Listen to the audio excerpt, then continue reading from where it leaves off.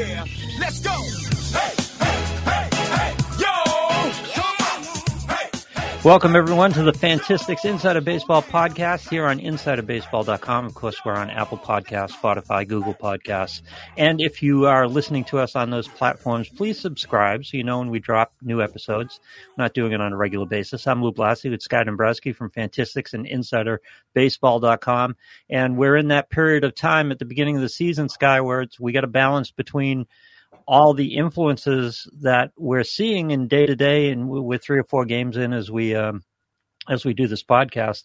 So you just want to react and overreact, and you got to calm that down a little bit. But you also got to pay attention to the times when you should react a little bit.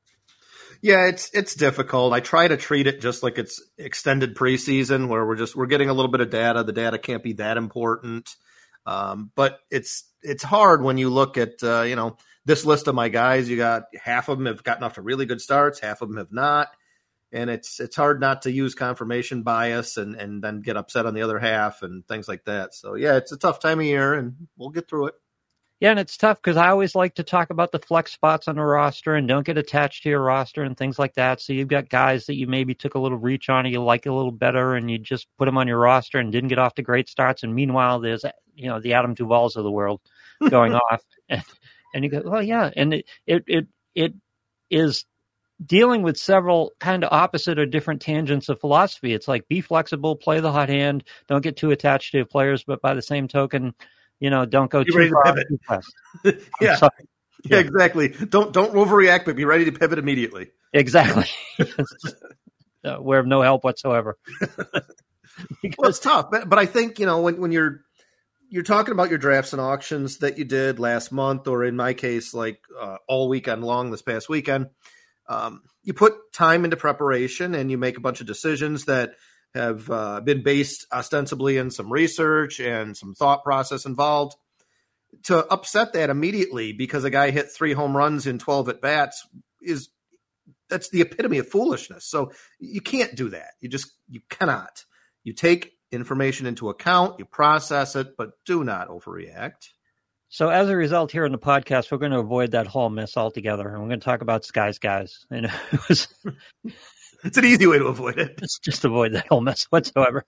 Document on everything. But go to InsideOfBaseball.com, the baseball blog, if you're not a subscriber, where you can get all of these podcasts, and you can get samples of our player notes that go out every day to our subscribers. That'll give you a good idea of what we're doing. And, of course, your subscribers pay attention to our notes because our writers are breaking all this down on a daily basis. Most immediate information is usually most helpful and helps you make those good decisions. This is a list of players, Skylar. We went through a lineup, and these are guys that are hopefully good profit centers that may or may not even be still available. You probably got them at bargain prices. There's a couple guys in here who might be floating around still. But this is what we're looking for in the draft. We want value back at the top end of the draft, and then at some point in the draft, we want to find some profit centers. Yeah, no question about it. I think these do fall into a couple different categories. There are a handful of guys in here that definitely are getting drafted, but that I think could be really core members of a squad instead of just sort of fringe guys. And then there are some guys that may very well still be available.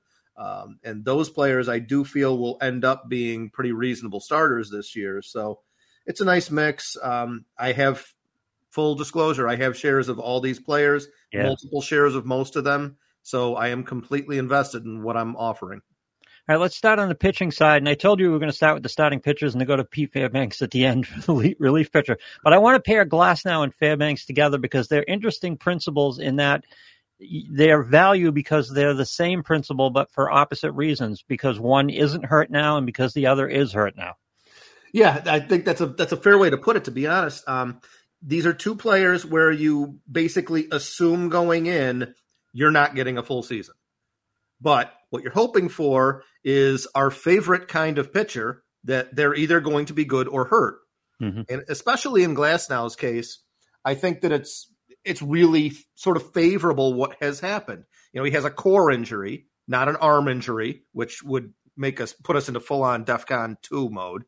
But with a core injury, it's going to be a little bit before he can ramp up. But you already knew that you probably weren't getting more than 120 to 130 innings out of Glasnow at most. So to have it sort of predictable for you. Obviously, going under the assumption that he doesn't get hurt the rest of the way. But if he's healthy the rest of the season and he starts, around Memorial Day and can give you the entire rest of the season, including playoffs, you wouldn't have gotten that if he opened up opening day and pitched. They would have had to start resting him at some point, or something would happen. He'd get banged up for 6 weeks towards, down in the playoff run or something. Right. It's almost better for you to say, all right, well, I'm not going to have him for the first 6 weeks, so maybe I'll grab somebody that was really hot out of spring, like a Graham Ashcraft, or like a Yusei Kikuchi, or Andrew Heaney, or somebody like that, where I know that I can get some innings out of him. They might still be good. He might be on a run here until people figure out what he's doing different. And then by the time Glasnow is ready to go, maybe he'll have fallen off. I can just plug and play, and Glasnow will give me that SP1 type of performance through the rest of the season. It could be the best thing in the world. The amount of profit that this presents is largely dependent on your format for a couple of different reasons. If you're head-to-head, like Skylar and I play a lot of head-to-head. Head-to-head is my main game. I love it. And you're getting into a playoff run. I'd rather have Tyler Glasnow at the end of my run, and as you said, having known quantity, I can just put him on an injured list and get another pitcher, get my handcuff pitcher, and just insert him here at the beginning and then play it out as it plays out going forward, hoping he's healthy going through. It also depends on your roster format, whether you just have reserves or whether you have an injured list and you can stash him. There are a number of factors that come into account here, but in most cases, we're hoping that what this means is, as we get further into the season, he's going to be healthy. And if you look at the last few years, he hasn't topped 100 innings pitched since 2018, only 6 innings pitched last year, 88 the year before. You knew there was an innings limit. So if he started out at the beginning of the year and stayed healthy, which was, quote, the best case scenario, he might disappear on you when things get iffy at the end, and then you're scrounging for a starting pitcher. And it's a little bit more iffy getting that handcuff pitcher, say, in August, than it might, or September, than it might be at this time of year. Yeah, definitely true. And if you look back at Tyler Glasnow's performance, the last 4 or 5 years, when he's healthy, he gives you ace-type performances. Yeah, there was that blip of an ERA during the COVID year. We basically ignore most of that stuff anyway. And of course, he was actually healthy that entire year. He pitched all 11 starts that he would have been expected to pitch in a 60-game season. So yeah, but his xFIP was right in line that year at 2.75, exactly. below the 4.08. So. And the odd thing is that as he's bounced around in performance and had these injury-shortened seasons, that xFIP has come down every single year. He's continued to actually pitch better and better, and the velocities continue to go up and up and up. So he was exhibiting normal velocity this spring, looked pretty good before the injury. I expect him to come back 100% and be just as good as you would hope that he would be. So I think he's a great stash right now. And it's funny, it's ironic in a way, the worst case scenario, well, not the worst case scenario, but one of the less favorable scenarios might have been if he were healthy the whole year, and how Tampa Bay decided to handle him in terms of maybe he only gets 4 innings in a start or 5 innings to start, misses a rotation here or there, but he's healthy and on your roster, and you have to deal with that. That would be one of the least favorable scenarios. Yeah, and I think that's sort of what the expected scenario would be if he were healthy from April 1st on. I fully expect that they would use him as an opener a few times. You know how Tampa is. Yep. They want to get something out of him, so they'd pitch him for an inning or two, and then he'd be out, and you'd be trying to figure out, well, is that worth using? I mean, he's basically a glorified closer without saves right now, and it would be a mess. So I think this could be the best situation for fantasy purposes for everyone involved. All right, you brought up Graham Ashcraft, so let's slip him in here because he's not on your list of Sky's guys here, but he is the darling of the waiver wire at this point in the season, and this goes back to the opening discussion that we had. How much attention do you pay to hot hands, and how much attention, you should be fishing for hot hands at this point. There's no doubt about it, but you have to skirt that line. You have to walk the tightrope of what's overreacting and what's playing the hot hand. Well, I think that's the thing here is my whole point of making this list was to highlight players that I personally value more than consensus. So this is not to say that I don't like Graham Ashcraft. I have 2 shares. I probably have 33% Graham Ashcraft across my leagues. I think he's great. I've had him for a while. But the problem is that the value that is placed on him industry-wide right now is probably even a little higher than the value that I place on him. I don't think that he is a top 30 pitcher because he just doesn't miss enough bats. He's much more along the lines of the old Derek Lowe style of pitcher, where he's just throwing the heavy cutter, the heavy two-seamer, and he's probably not allowing a lot of hard contact. The control has improved tremendously over the last couple of seasons, but he's just not going to give you that K upside. And the team that he pitches for is really not a great offensive team. So, there's a couple aspects of his ceiling there that aren't there that I'd be looking for to say, all right, he's somebody I'm incredibly high on. I think he's good, quality pitcher, probably will be a mid-rotation kind of a performer this year, which is just fine, but that's where everybody has him. Yeah, but at this point, you're right. The price has changed, especially around this in the first waiver runs of the season, fab runs of the season. Price has gotten too pricey on him. He's a really good guy to have at the end of your rotation as part of that flex rotation where you're picking spots here and there, because you could pick good starts and probably get a little bit better starter out of him. I generally don't like contact guys, so I'll be interested in watching his strike rate and what he's capable of, because with that velocity, you'd figure he's capable of a little bit more. But they do make contact. He controls the quality of contact. That's excellent. But a contact pitcher pitching in Cincinnati is not my ideal situation. No, nor mine. But the ground ball rate is so high that I think even with a relatively elevated HR to fly ball rate, which he does have, he's just not going to allow that many homers because he doesn't allow that many fly balls to begin with. All right. I paired up Glasnow and Fairbanks. So let's go back to Fairbanks, because we talked about Glasnow being of value and a profit center and a guy we should look at because he is injured right now. Fairbanks is a guy that we should be looking at because he isn't injured right now. Yeah. I mean, it's just sort of the flip side of the same coin where in my mind, it's a lot easier to replace a relief pitcher that gets hurt, especially a closer, than it is to replace a starter that gets hurt, because odds are in today's game, your 6th starter, 7th starter for a team is going to be a 4A kind of a guy. So he's not going to be somebody you generally want in. You're just kind of hoping he doesn't get blown up. Whereas your next man up in the bullpen to close is probably another guy that throws 98 with a nasty breaking pitch and can certainly get saves and get Ks and be good. So the replacement value is so much higher relative to the guy that you're losing versus the starting rotation. Right. But with Pete Fairbanks, he's another guy that every time he's been healthy, he's really racked up the Ks.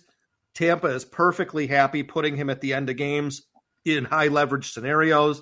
Might not necessarily be saves, but I think he will be the favorite for saves this year. And last year, the control took a big jump forward. That's been his big issue over the years. And for him to only walk 1.1 men per 9 in 24 innings, yes, it's only 24 innings, but for a reliever, that's 24 games. So that's a lot of times out there where he walked a total of 3 batters. So that's really impressive. And I think that bodes very well for him this year. You just hope that funky delivery and massive amount of torque on a very long frame can allow him to hold up. Yeah, not only did he make gains in controls, he made gains in ground balls. He got a lot more ground balls out of it, which paired with his K rate in this particular case just makes him supremely effective.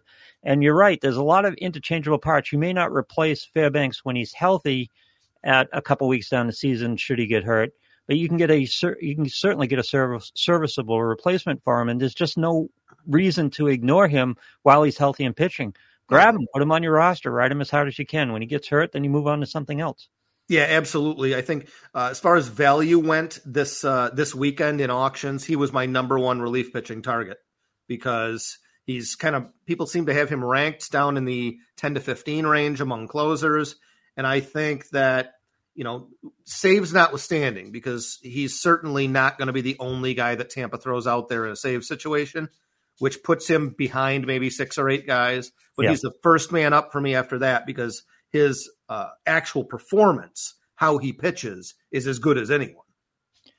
And early on, I really liked him because I thought he was a Josh Hader type of model. He'd be a good heavy reliever and pile up some innings. And he kind of is that way. And not if you look at the innings totals, but if you look at his relative time when he's healthy, again, it's a situation. He kind of plays that role. He picks up innings a lot of times during the week. He's durable. He comes back. He gives you innings and strikeouts as well as that excellent ratio performances. He's going to chip in a save here and there. If you're a hold and save league, he's a great guy to have on your roster. Yeah, I completely agree. The only issue always, when you're talking about Tampa relievers is when does he come in? I mean, if they're facing a critical at bat in the 6th or 7th, he may very well find himself in the game then, because that is probably the highest leverage scenario they're going to have in the game. And for fantasy purposes, we just haven't found a way to value that properly yet. So we still use these archaic saves and hold things because they haven't figured out how to incorporate leverage into roto style scoring. So, until we do that, his value will be a little bit minimized. The only worse stat there is on the planet than holds is blown saves, which we use in my league too. And it's all part of a bullpen point situation where you get 3 for a save, 2 for a hold, and -2 for a blown save. But blown save is the worst stat on the planet. So, I agree with you. And, I could easily construct a good bullpen stat. It would be akin to diving where, there is a leverage stat out there. So you just multiply the points generated by the leverage of the situation, and that would be their score for the day. It would be easy to do. Like I said, be very like Olympic diving. But, who wants to get that complex? I do, and some other people do, but not many people do. So yeah, and my thing about that is in running leagues over the years, one of my principles has always been if you can't watch SportsCenter and see how you're doing, what are we doing understand. There? I completely understand. Wow, I love that stat, and we've been working on it. Fantastics, I've been pushing it Fantastics for a long time and trying to develop myself something that's a little bit better than a quality start, a little bit more telling of what the start was like, and on a more gradient scale as opposed to pass or fail quality start. And of course, quality start is a pretty bad stat at this point in baseball too, the way they're using starting pitching. But at a certain point, it gets so complex that again, watch SportsCenter, see the box score. You got to be able to see how you're doing it. At least that's my philosophy with stats usually. No, I agree with you, but I think you and I both have talked about how we consume baseball in particular, but sports in general anymore. And it is changing. How many people sit down? I have actually sat down and watched most of a game from start to finish this year because I'm actually playing a lot more this year in terms of number of fantasy leagues and in quality of fantasy leagues. So I am paying much more attention than I normally do at the beginning of the year, which is just sad to say, but it's just where it is. So I am watching baseball, but primarily like last night, my wife came in here and I was sitting in the kitchen, which is where my laptop was. And she said, "Why are you just sitting in here looking at your computer?" I said, "Well, I'm watching baseball." The game's on the TV. I'm like, I can hear that one. You're not watching baseball. You're looking at a live scoring, right? Well, yeah, exactly. Yeah. Which, that kind of thing, you could easily incorporate what we're talking about into that, which is how many people consume the sport now. Yep. Yeah, but and we're definitely going to have to, the way starting pitching is going, the sport is going to have to take a look at how it scores pitching, because wins is a bad stat right now. Losses are a bad stat. Quality starts is a bad. I mean, just almost too archaic to be useful. So something's got to be done. I agree. And I think the core of it is somewhere in what I just was discussing. Yeah. But I think it's going to be years before we kind of come to an agreement across the industry, and if we ever could do that, as to how best to value pitching in this environment that we find ourselves in now. All right. Alex Cobb is in year 2 of being a Fantastics Binky. We've been on him for at least 2 years. And I just loved him when he ended up in San Francisco because I thought that was the perfect situation for him. And the rest of the industry hasn't caught up to our level of devotedness, apparently, because he's going at bargain prices. Yeah, I don't get it. Like, this is the first start that he had of the season, I believe second game against the Yankees in New York, was a start that even last year I would have benched him for. Yep. But the way that he has pitched, I said, you know what? I'm letting him ride. That Yankee lineup will strike out. I think he can avoid, he might give up a homer or two, but I think he can avoid getting blown up. And as it turned out, he gave up 4 hits, 2 runs, 1 earned over only 3 2/3 innings. But he walked 1, struck out 6. It was a perfectly credible start, 60% ground ball rate. The velocity was completely intact from what I saw. I mean, most of last year's gains stayed. In fact, it was actually up 0.2%. Or 0.2 miles an hour. So Cobb now is in his 7th straight year of gaining velocity. That's staggering as a player enters his mid-30s. I know, right? But, he's that Yankee start, by the way. And it's the Yankees, keep in mind. And it's the Yankees at Yankee Stadium, a launch angle of -5 degrees. against the Yankees. 60% ground ball rate, and he had a 60+% ground ball rate last year in a park that is extremely beneficial for not allowing homers to begin with. So the odds of Alex Cobb putting up a 3.5 or lower ERA this year, in my mind, are quite high. And he was going outside the top 60 starting pitchers. I just don't get it. Like, what are people seeing that I'm not seeing? I know, right? And this is an interesting example in the principle that we talk about a lot here. Just look at his career. If you take up the stat box and you look at his career in Tampa, good pitching organization. Baltimore, bad pitching organization. San Francisco, excellent pitching organization.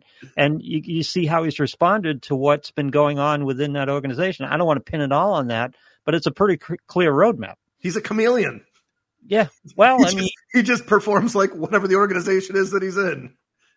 Well, yes, but I mean, there are some not so great organizations that have good pitching, develop pitchers, and there are organizations that deal well with veteran pitchers. San Francisco is great with veteran pitchers. Houston is great with veteran pitchers. Tampa Bay is good with young pitchers. He takes coaching and they can get things out of him. There's performance to be had here, but he's been extremely consistent for 3 years now. Yeah, he really has. And I mean, look at Disco Tony last night. Pretty much if you're a San Francisco pitcher, I'm interested. Yeah. Whether it's going to be just streaming or starts at home or more than that. But Alex Cobb, I think, is the best of the bunch. And he and the guy we're going to talk about next were SPs 64 and 63 via ADP at the end of spring, which, I mean, people are seriously picking Miles Michaelis instead of, like, what are you seeing? I know. It was so much fun going through the drafts this spring and watching Alex Cobb fall. Because, he's on my list. I'm going to own him. I know I don't have to take him here. It's just like it's so satisfying in a way, but it's perplexing. Chris Bassett is SP 40 at the end of spring. Okay. Nice. Chris Bassett, with those fences coming in Toronto, I don't want to touch him with a 10-foot pole. And here's Alex Cobb going 80 picks after him on average. It's mind boggling, man.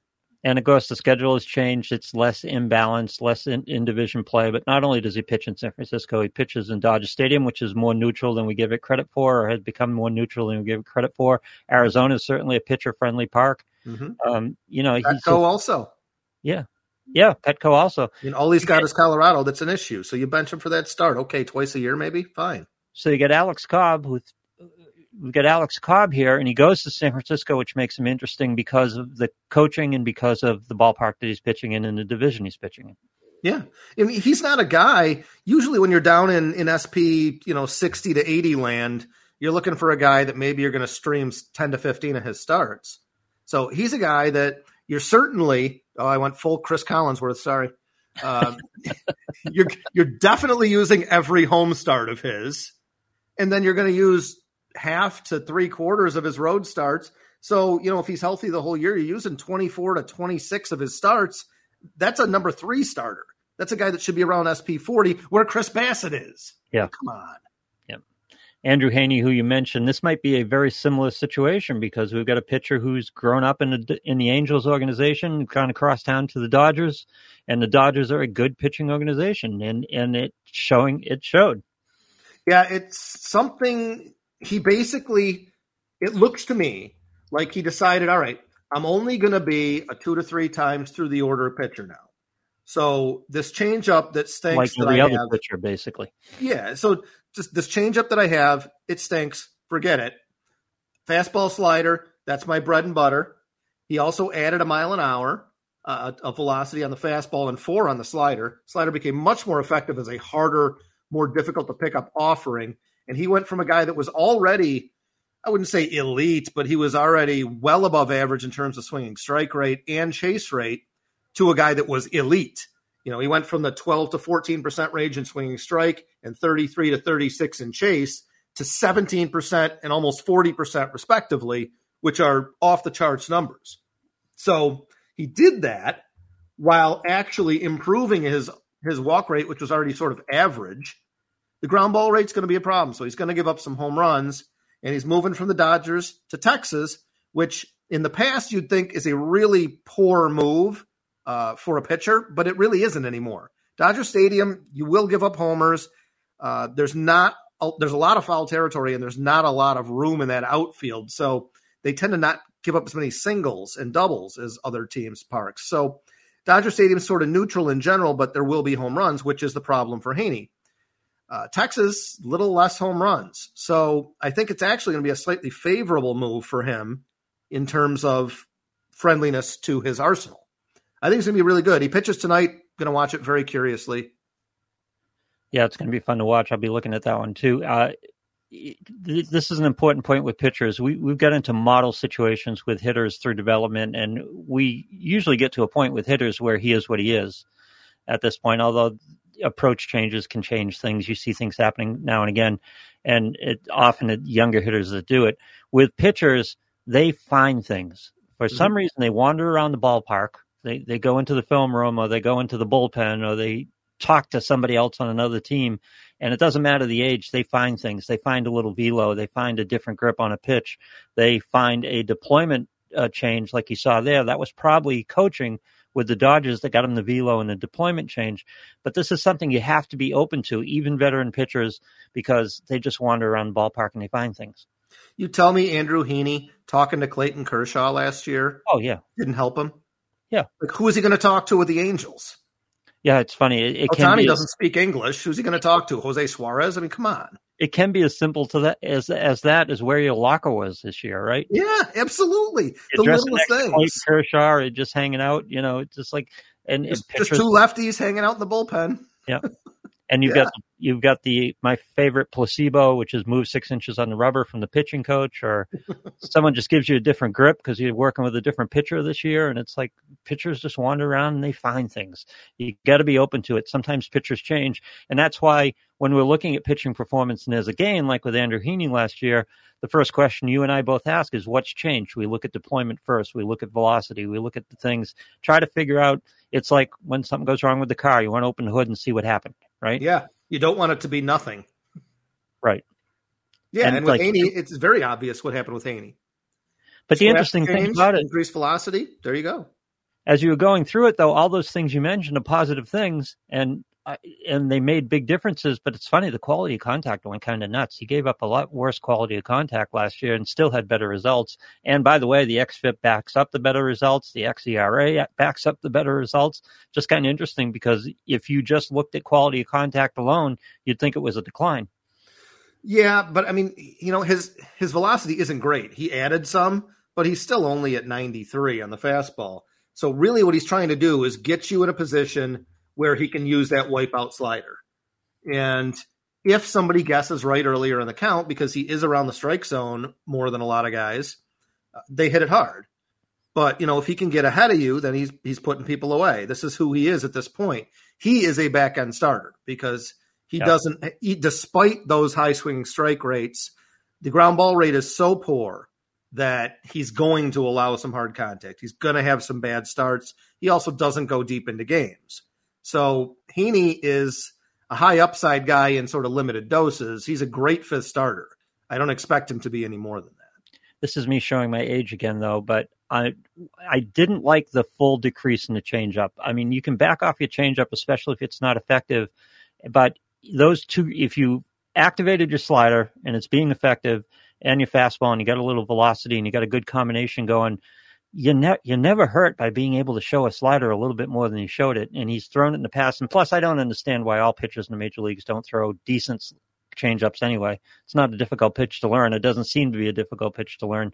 But I'd almost like to see that percentage come back at least in the double digits this year, or 8, 9, 10%, just be able to show it to keep people off.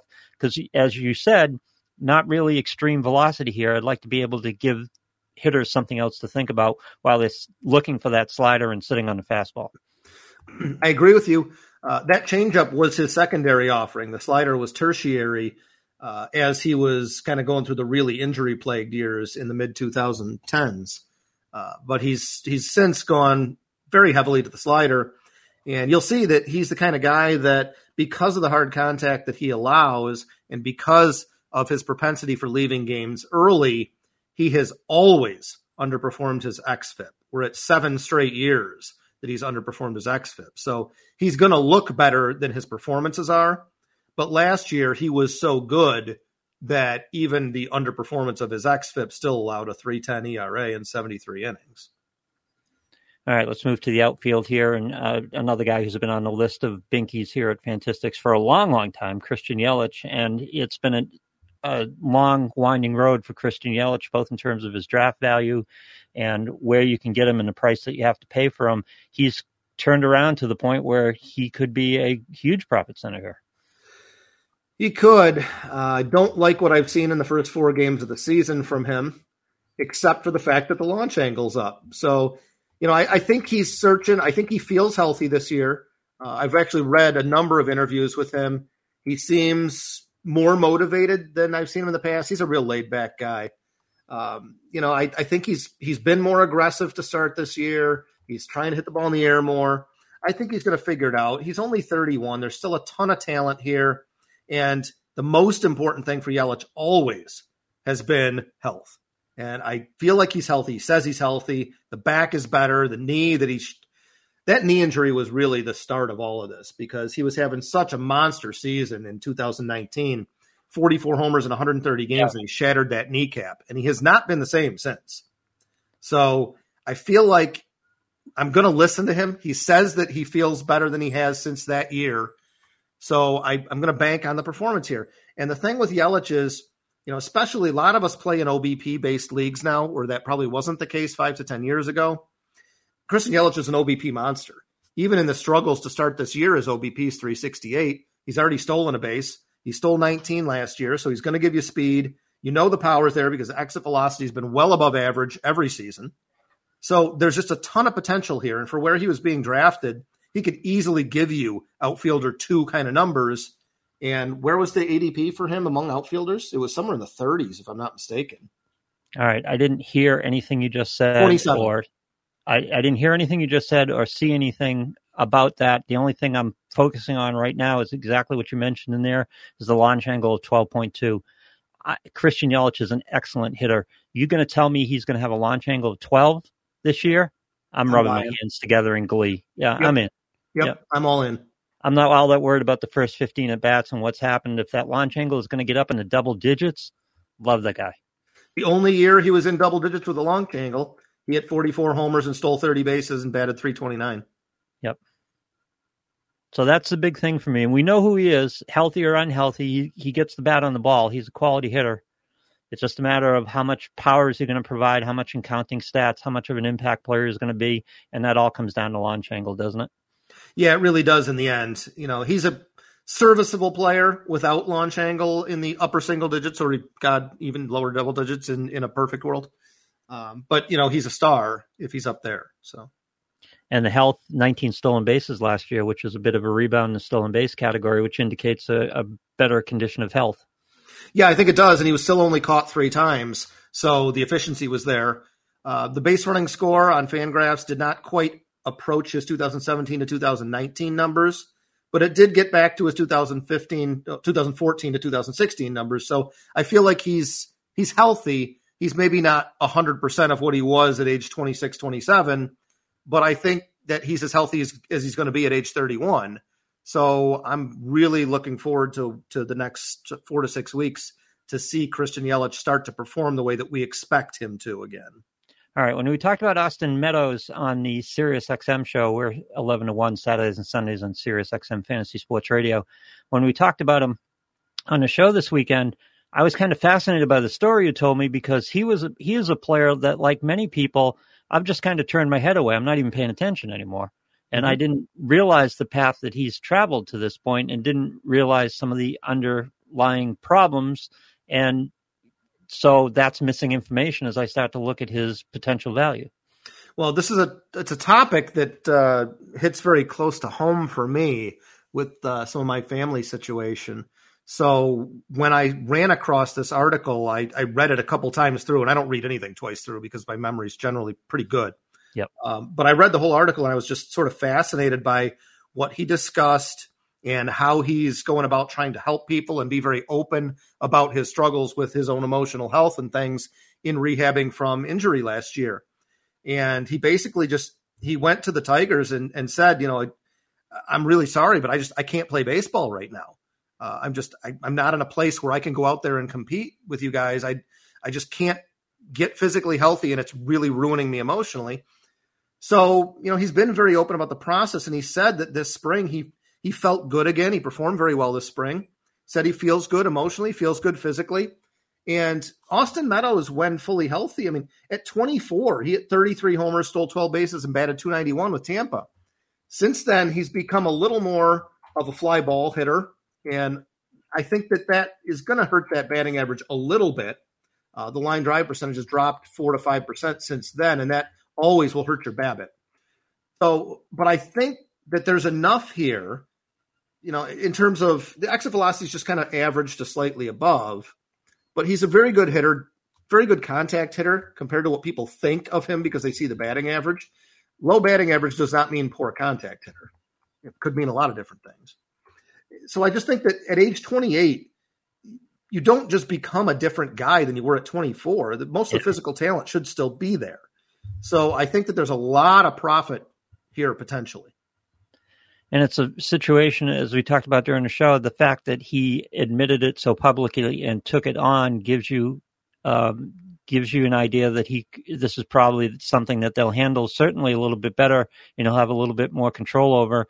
And again, we can look at the stat box, and that's what we do at Fantistics all the time. We're looking at stat boxes all the time and looking at indicators, but that's not where the story lies here. The story lies here with his approach to the game and and what kind of piece he's going to be at during the game, because he's still a quality hitter. I'll even take 2021, and this is my own bias against batting average, which I don't really care all that much about if you're hitting me 27 homers and driving in 100 runs. But even that was a low BABIP. That wasn't even, as you said, it's not a contact issue. It's not a quality of hitting issue. It's a matter of he had some headwinds in terms of batting average. The power was still there. I'll even take that, but he's better than a 230 hitter. If he just has his head on straight and plays, then he's going to return a great value on what his asking price was this spring. So low, in fact, like I said, I'm not paying attention to him all that much. Yeah, I'm right there with you. I think that the shift rules will help a hitter like him a little bit. I think that he's going to put up an exit velocity around 90, slightly above average. I think he'll make contact at a league average rate, maybe slightly better. He's going to bat, in those RBI spots, 5th, 6th in the Tiger order. All these things combined, I feel like if he is truly healthy, and last year, there's no wonder he had some emotional struggles, because in the matter of 2 months, he had vertigo, COVID, and strained both Achilles. It's like, all right, what next? Locusts? Yep. So really? I can totally understand why he just, got kind of bummed out about things. And in April of last year, just to kind of add further fuel to why I feel like he can be a good outfielder 4, outfielder 5 this year, in April last year, before the vertigo, he hit 328, 434, 422 in a lot of bad weather stuff playing in Detroit. So I feel like the skill set is still there. He's right in his prime athletically. So there's no reason to expect that he can't come back to at least 2021's form, like Lou said, or God forbid he puts up a 2019 year. I'll be giddy. Yeah. Oh, yeah. And the fact is that it is on the table now and being dealt with. That gives you gives you at least some hope that he'll be able to keep it together for the course of the season, or that'll be less of a factor, because if that is out of the way and we can just watch his talent is going to produce for you, and again, be a huge profit center this year. Yeah. And you know what? Don't be alarmed by the first 4 games worth of data, because he's faced Shane McClanahan and Jeffrey Springs. Yeah. And Tampa and Houston is the beginning of the Tigers' schedule. So their whole team is scuffling offensively. Don't read anything into it for a few weeks, like all data in April. You think Tampa might be able to have an understanding of how to handle them too? Yeah, I would think so. So that plays into it too. Yeah. See, this is the problem with, this is the tightrope that we walk between taking things into account that happen because you have to, but not overreacting to them. Sometimes the reaction is perfectly viable and rational. Sometimes you're overreacting. Yeah, and it's easy to overreact, especially, I'm playing in Tout Wars for the first time, and I'm watching I was way ahead the first couple of days, and now I'm a little bit behind, and I'm watching Ariel get starts from these absolutely garbage pitchers and scoring points, and I'm like, these guys are terrible. How can these guys score points? And then finally, thankfully, the guy that got destroyed last night for the Indians, He's somebody that I would never even roster ever in my life. So he went 1 inning and gave up 6 runs. And I was like, thankfully, order is restored. Well, it's funny because I talk about this all the time with hitters, and it's why with Volpe, I was wondering why the Yankees decided to go with him early. He could have used some time in AAA, in my estimation. Plus, you keep him out of New York in April, and you don't get into those situations where he's just walking up to the plate all April long with a 143 batting average. It gets in your head. As a head-to-head guy, or even in fantasy baseball in general, what happens early gets in our head, too. We start to shape our whole perception of our roster and our team and certain players based on bad results. I went through the process with Cody Bellinger just the last couple of days, trying to find a replacement for him and, thinking about waiver claims. And last night he hits a homer. I'm going, okay, I feel better now. Well, and Chicago had those couple terrible weather days that were graded at 78 on 100 being neutral for offense. So, you have to take every day. We want every day to go perfectly. We want to see great results from all of the decisions that we made. We want instant gratification, and that is not how baseball works. Baseball is long. Baseball is prolonged gratification. So we have to be patient. I know, but you're looking at yourself last in the standings. You're getting killed in a head-to-head, and you're going, I got to do something about this roster. Right? I'm just waiting for Sandy Alcantara's start tonight, and all will be right with the world again. Kyle Isbel is a guy that we were very high on in Fantastics here in the preseason, and a lot of people you get a lot of out of people, and he's only hitting 214 this year, and small sample. I get it. It's only 14 at bats, 70% hard hit, 10% barrel rate, 91.9 exit velocity. Kid's hitting the ball hard. He is, and he had sort of average, maybe just a tick above average exit velocity last year at age 25, and we expect age 25, 26 is when physical maturity fully occurs. You might get a little bit of a power spike. So this year, there's been like 6 batted ball events, 10 batted ball events, but his exit velocity is 92, 10% barrel rate, 70% hard hit rate. Certainly not being rewarded from that to this point. How do you collect a 10% barrel rate with a 5-degree launch angle? I don't understand how that works. You hit 1 out of your 10 balls on the barrel, which is the launch angle. Small sample. There we go. Yeah, exactly. And that was the double. I'm sure that was the double that he hit. Yeah. So, Kyle Isbel, he runs. He has some power in terms of exit velocity, so he just has to improve the launch angle. He has shown it before. Age 24, AAA, hit 15 homers in 105 games. That's something that equates to around 22, 23 home runs in a full season. Certainly would be acceptable. I'd take the 15 for a full season. And makes contact at an above average clip. Stole 22 bases that same year in 105 games at AAA, so he can run. He stole 9 last year at the major league level. Did get caught a bit, but I think this year, running being easier, if he plays every day, he should steal 15 to 20 bases, I would think. And the injury to Michael Taylor opened up a lot of playing time, so it gives him a little bit of latitude. He's probably, of the entire list of players, he's the one that I think is least likely to do what I'm hoping he can do, but the skill set's there. And as soon as that playing time opened up, I thought, yep, he belongs on this list. And I think the acclimation will be somewhat limited. He went from high A to triple A and still posted that 8.5% swinging strike percentage and the 20% K rate, hit very well at triple A, came up to the majors last year, 8.8 swinging strike percentage, 32% chase rate. He acclimates very quickly. He's just a quality hitter. He makes good contact and he controls the zone. So it's going to happen for him, and it's going to happen quickly. It's just a matter of how much power he's going to end up showing. He'll steal some bases too. He'll get on base.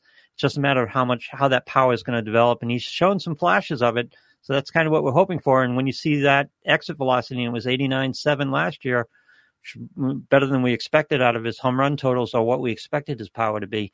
That's going to be the key element. If he can develop some power, and he's only 25 years old, and once he gets comfortable and some lift starts to come in, again, that 5.3 degree launch angle, all he's got to do is get in the high teens and approach 20 in home runs, which he seems more than capable of, and he becomes a very valuable player.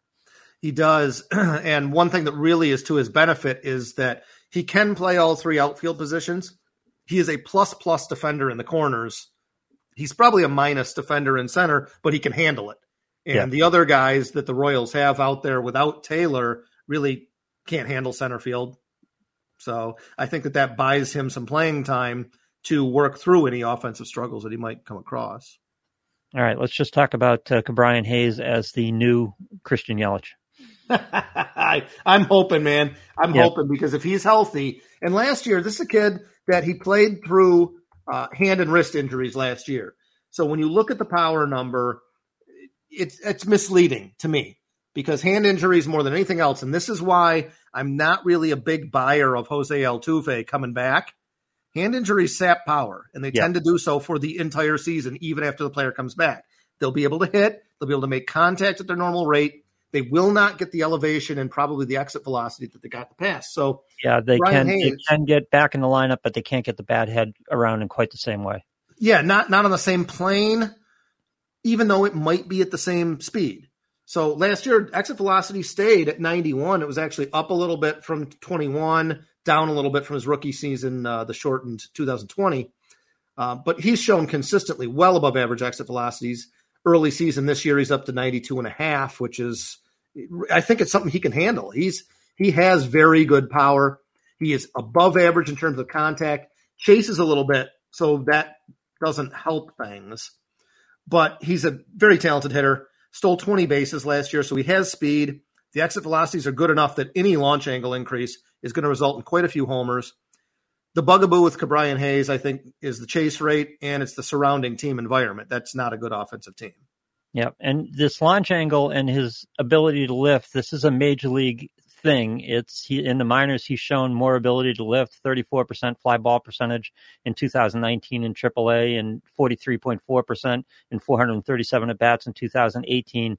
So it's not part of his makeup. It's not part of who he is, much like Yelich was kind of that way coming in. We knew it was a choice for Yelich, but that was who he was as a hitter. It was just a matter of asking him to come out of it a little bit. I think Brian Hayes, it's a matter of settling in, and then the lift will come and the power will come, and he's got some potential because he hits the ball hard. He does hit the ball hard, and he's a plus defender, probably one of the best third basemen in baseball. So I think that again, we don't value that for fantasy purposes, but it's important for fantasy purposes because the better defender will have greater latitude in terms of keeping or earning playing time. And playing time is what we're all about here, trying to find these guys that are going to accumulate counting stats for us. If everyone else is equal, you want the guy that plays more. Well, yes, and if it's not equal, sometimes if you're going to get 450 at-bats out of a hitter as opposed to 200 at-bats out of a hitter, sometimes you actually take the worst hitter. Right? Oh, no question, because you have twice as many runs and RBIs. Right, because it's a cumulative situation in offense. So at-bats are the critical thing, and any factor that contributes to increasing their at-bat total is something you have to pay attention to. Defense chief among them. Position flexibility nowadays chief amongst them. I know a lot of major league teams and rosters like guys who they can fit in a lineup at several positions. So, and we're going to talk about one in a second. That's exactly that situation. But anything that affects playing time and accumulates at bats is a positive thing, and it's something you have to pay attention to from a fantasy value standpoint. Yep, yeah, I definitely think that that's true. And Hayes for me is a guy. He's just a banky of mine. I'm enamored with the skill set. I think he's going to put it together. He's also got the pedigree too. I really do like kids of former major leaguers. I think that they just grew up around the game. They understand the game. Coaches love them. I think that helps too. Yeah, they listen to their dad. I hope so. It's always good practice. Wander Franco has launch angle issues as well, but Wander Franco is, and this is where we find a lot of profit these days. There's a couple places where I think we find a lot of profit. There's an age bias. Older hitters sometimes get overlooked because they're older hitters. And, of course, the post-hype prospect is another place where you can usually find a lot of value. Yeah, and he definitely fits that bill because he was so highly touted and then a little bit banged up. And it's amazing how fast people forget about things. Like this kid was banged up, but at age 20 and 21 in what amounts to a full season, he had 13 homers, 10 steals, 99 runs, and hit 283. Okay, that's a pretty good debut at an age where most guys are still in Double-A. Mm-hmm. So, unlike the rest of the guys that we've been talking about from a hitting standpoint, Yelich, Isbel, Meadows, Hayes, who are all struggling a little bit the first 4 games of the season, Wander Franco looks like he's going to be an MVP candidate this year at age 22. So this one I feel really good about. He has below average exit velocity, so I'm not expecting a 20 home run season out of him. I think 10 to 15 is probably where you're going to be. I do expect maybe 15 steals or so.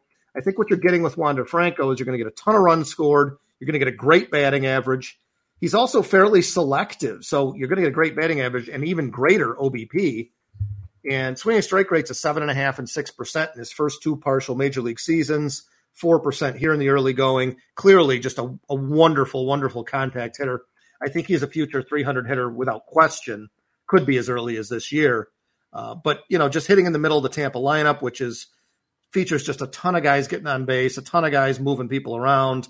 None of them are spectacular hitters, but none of them are easy outs. And I think you're going to find this lineup turning over quite a bit. Wander Franco is going to have a great year. I'm 100% convinced. All right, so a 315 hitter, it's not quite a floor, but it's a pretty reasonable expectation for him this year. What's the career? What's the ceiling? He's capable 300 hitter, and home runs, stolen bases, 15 is probably a pretty easy projection too, with enough playing time if he stays healthy enough. What's the home run ceiling? Ceiling like 3 to 4 years from now at 25, 26 years old? Peak, yeah. Yeah, I think his peak year will look something like 325, 25 homers, 15 to 20 steals, over 100 runs scored, and probably 90 runs batted in. 325, 25, 20, is that what you just told me? Yeah, he's an MVP candidate in the future. No question about it in my mind. All right, so in dynasties and keeper elements leagues, take advantage of the sale, right? Yes, without question. Because, we want all these players to show up fully formed because occasionally they do now. They never used to. But occasionally guys show up at age 20, 21 now. Well, the asking price kind of demands it of them nowadays. Corbin Carroll, yeah. Corbin Carroll. Yeah. Corbin Carroll's very similar to Wander Franco. A little bit less than the average, a little bit more power, a little bit more speed, I think. But he demanded a high price. You want immediate results. You don't want to wait 3 or 4 years for him to go through struggles, have some injury issues, and then finally get there, or a Byron Buxton type of situation, because these are such highly touted prospects. Their price gets really high. Wander Franco with the post-type prospect, the price comes down. It does. And that's, just our impatience as a society at this point in like every aspect of it. But I think that this path is much more typical. This is how players develop in general. Brendan Donovan is one of those guys. It's the amount of at-bats. Accumulation is the issue here with Brendan Donovan on a couple of fronts. You want to make sure he earns enough at-bats to make his value, but there's some questions because you don't know what he's going to be able to accumulate in terms of homers and stolen bases, and it's really hard to have questions about playing time, questions about home run, and questions about speed. Yeah, I think Brendan Donovan is a guy that he pretty much is a victim of, well, he doesn't do anything great, so I'm not really interested. No, but he does everything, and I mean everything. He plays every position but catcher. He clearly has excellent contact ability. Great walk rate, very, very disciplined at the plate. And I just look at his 2021 year where, yeah, he was very old to start in high A, but that is a pretty common situation coming off the COVID year where he was a 22-year-old, his college bat that played a full year in A ball with 1 game at AAA in 2019. Okay. So that was a very normal sort of age curve for a college draftee he played 4 games the year he was drafted. So that was his first season, in essence. So then the COVID year. So who knows what's going on? So they start him again 1 level up in high A in 2021. He plays 25 games at high A. It's 295, OBP 385, 2 homers and 7 steals in 25 games. Fine. And that's a pace for a dozen homers and like 40 steals. Great, right? Okay. Yep. So they bump him up to double A. Plays 50 games at double A, 4 homers, 8 steals. Okay. Again, a pace for a dozen homers, pace for like 25 steals. Hits 320 on base of 410.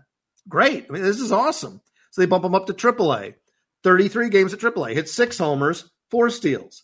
So, I mean, now we're kind of at a pace where maybe he's a 20 home run, 20 steal guy, and he hit 290 at AAA. So for the year, he hit 300, 12 homers, 19 steals across 3 levels. So he comes up after a month in the minors in last year, 2022, again hitting 300. And he only hits 280 with 5 homers and 2 steals while playing everywhere around the diamond and getting jerked in and out of the lineup all the time. Yeah. Okay, I mean, you can be disappointed if you want. I think it's pretty impressive. So then he comes out this spring and hits 4 or 5 homers in spring. And you think, well, all right. I mean, maybe this kid actually has average power and above average speed and well above average contact ability and plays every position on the diamond but catcher. Why would I not want this guy on my team? He's 6'1", 195. I mean, I hate to go old school scouting on you, but just the physicality of that demands he's got representative amounts of power, and the fact that he's not hitting for power is approach. And as you said, he gets jerked around so much with St. Louis, in and out of the lineup, different positions, things like that. And he's a contact first hitter. It's perfectly reasonable that he'd just go contact centric in that situation. Well, yeah, because that's his primary MO. But, what do I say all the time about age curves is that hitting a ton of homers at age 21, 22, 23 is relatively unusual. Most players maximize their power at age 25, 26, and then maintain that into their early to mid 30s. Brendan Donovan's 26 this year. Right. So if he comes out this year and hits 280 to 290 with 15 homers and 15 steals and can play anywhere in the diamond. And, oh, by the way, he's never had an OBP under 377 at any level. How is that not a guy that is really valuable? And I'm picking him up for $1 at the end of all these auctions, including Tout Wars, where people should know better. And you're writing off his power capability when, again, physically he should have reasonable power. He's a quality hitter. He's shown some power in the minors, not representative power. He's shown representative power. Plus, he doesn't fit the model yet for that power breakout. You talk about the age curve on power coming out. It also gets reset a little bit in the major leagues because when they reach the majors, if they're not superstars, they go a little bit more contact centric as well. When they get a couple years of playing time, regular playing time, feel established in the majors, he only has 410 major league at bats at this point. And again, most of those 410 at bats, he's been jerked around. So there's no reason for him to feel comfortable. When he feels comfortable, the lift will come back, the power will come back. And again, if he could post 15-30, he's pretty valuable, isn't he? Yeah, I think that's an understatement. Yeah. And so far this year, he's only been playing second base. But I do expect that they're going to use his positional flexibility and move him around a little bit. They have a lot of the Cardinals are, they're an enviable organization. You look at what they do with their players, and they just seem to have all these mix and match guys. They can go so many different ways, and they got a couple guys, Goldschmidt and Arenado, that just kind of stay where they are. And everybody else just kind of, you can plug and play wherever you want them, and it's perfectly adequate, and they all hit. They all hit more than you'd think they'd hit, given their minor league stats, it seems. They just can't get the pitching right the last handful of years. But the Cardinals are just one of those organizations. When I see a Cardinal hitting prospect come up and I see that he's going to play, I'm immediately interested. All right, exceedingly small samples. I understand. I don't want to get too involved in this, but he's showing this whole level of comfort and bringing the power back into the game a little bit. Swing strike rate is up. Chase rate is up. He's just a little more aggressive. Fly ball rate is up. Quality of contact is up. Hard hit percentage, barrel percentage, launch angle 11.9, and average exit velocity is only 88.5, but that's an improvement. He's getting a little more aggressive. It's starting to show it a little bit. And 4 barrels in 16 hits, 16 batted balls. Yep. That's 4 barrels, I believe, leads the league already. So he's clearly being more aggressive. You look at the chase rates up 10%, swing strike rates almost doubled to a little bit below average. He's a pretty impressive young hitter. And I think, it's pretty clear to me that he is changing his approach, both this spring and now what we've seen the first 4 games of regular season. So there's probably going to be some growing pains here. The average may be suspect for a little bit, but I think his skill set will win out. And you're going to see some ups and downs over the course of the year, but I think this kid is a bona fide major leaguer. I think he's going to be a solid starter for many, many years. And maybe this is the year that he settles into one position, but this is the year when he's going to have the maximum value because he's eligible at every position but catcher. Yep. All right, we got Rowdy Tellez and Logan O'Hoppe to do at the end here. Let's just do a quick one on Rowdy Tellez because we've talked about Rowdy Tellez a lot. Yeah, I was depressed yesterday when the Brewers scored 10 runs and Yelich and Tellez did virtually nothing. They were the only guys in the lineup that did nothing. Yeah, in my lineup too, both of them. But yeah. Well, we're all kind of invested in the same areas. Yep. But Tellez is a guy in the last 4 years, exit velocities go between well above average and elite. He was 36th in average exit velocity last year in the majors, 10th in max exit velocity. His raw power rivals anyone's. Really very patient hitter at the plate. Will definitely get his share of walks. He'll swing and miss some, but really it's a lot less than you'd think. His swing strike rate was only 9.3% last year. It's well above average. Yep. Above average in terms of being better, not worse than the league. So, tons of power. And the batting average will be iffy, but I think the shift rules will help him some. His style of hitter, they'll help him more than they'll help just about anybody else. So I feel like Tellez was really undervalued down in the, maybe he's a starting corner infielder category. I feel like he's a top 10 first baseman. Yeah, not much of a track record, just that 35 home run season and hitting 219. That's going to turn a lot of people off. And it really shouldn't at the first base position, where you can get into some trouble pretty quickly if you're not picking at the top. But this is another one of these situations where I felt really confident during the draft, just sitting here waiting. I'm going to get Rowdy Tellez, and I'll get him a couple of rounds from now. Yep. Yeah, I felt the same way. All right, Logan O'Hoppe, and he was one of my worst snipes here in the preseason. And so when he hit a home run against me the other day, it just hurts so bad when he hits the home run against me. Well, I got ridiculed for taking him as my second catcher in tout because everybody was sure he was going to be in AAA. I was much less sure than everybody else that he was going to be in AAA, and I ended up being right, mostly because Max Stassi got hurt.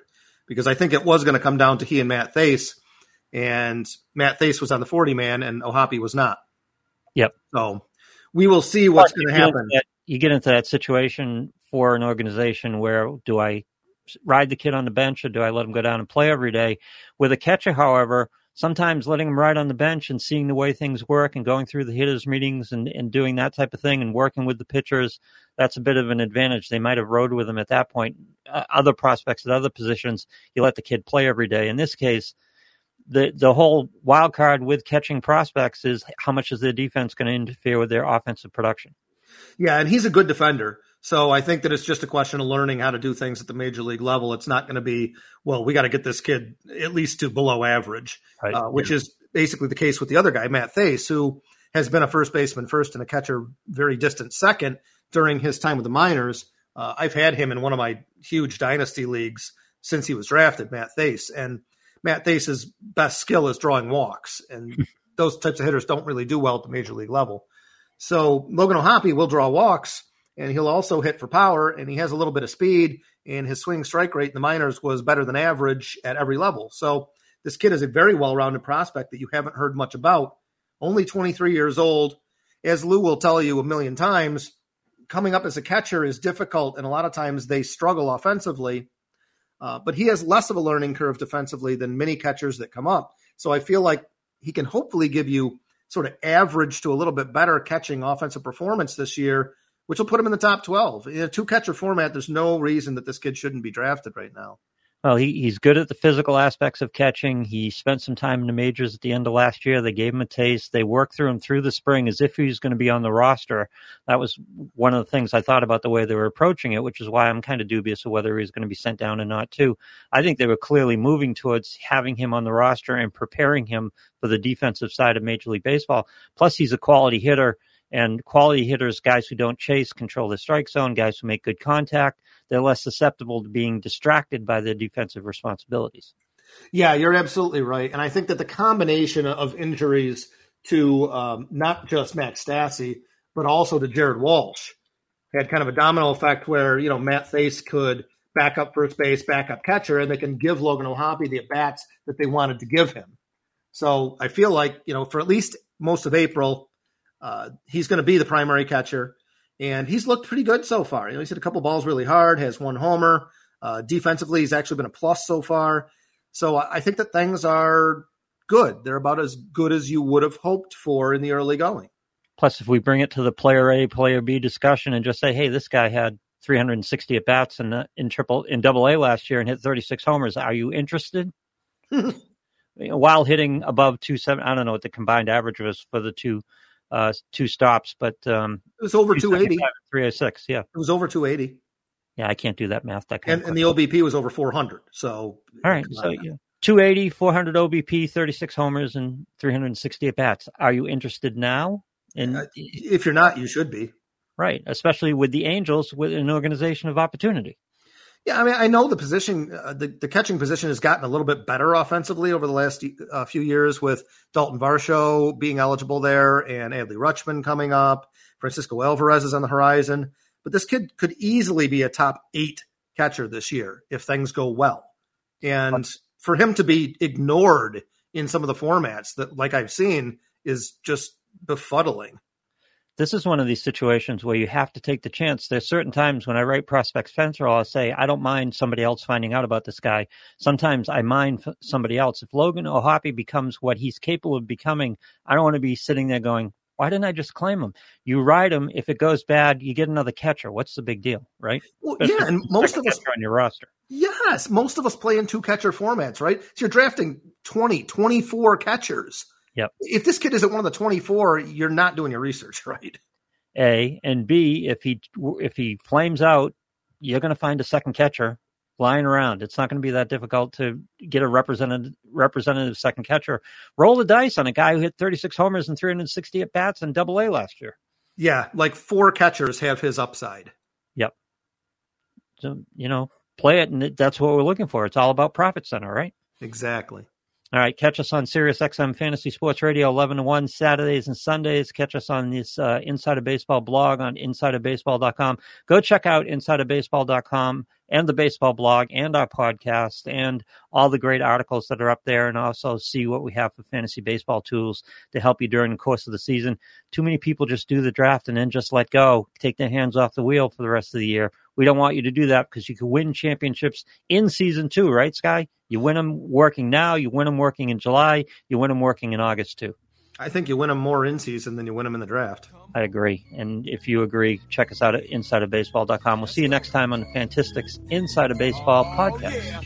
Let's go.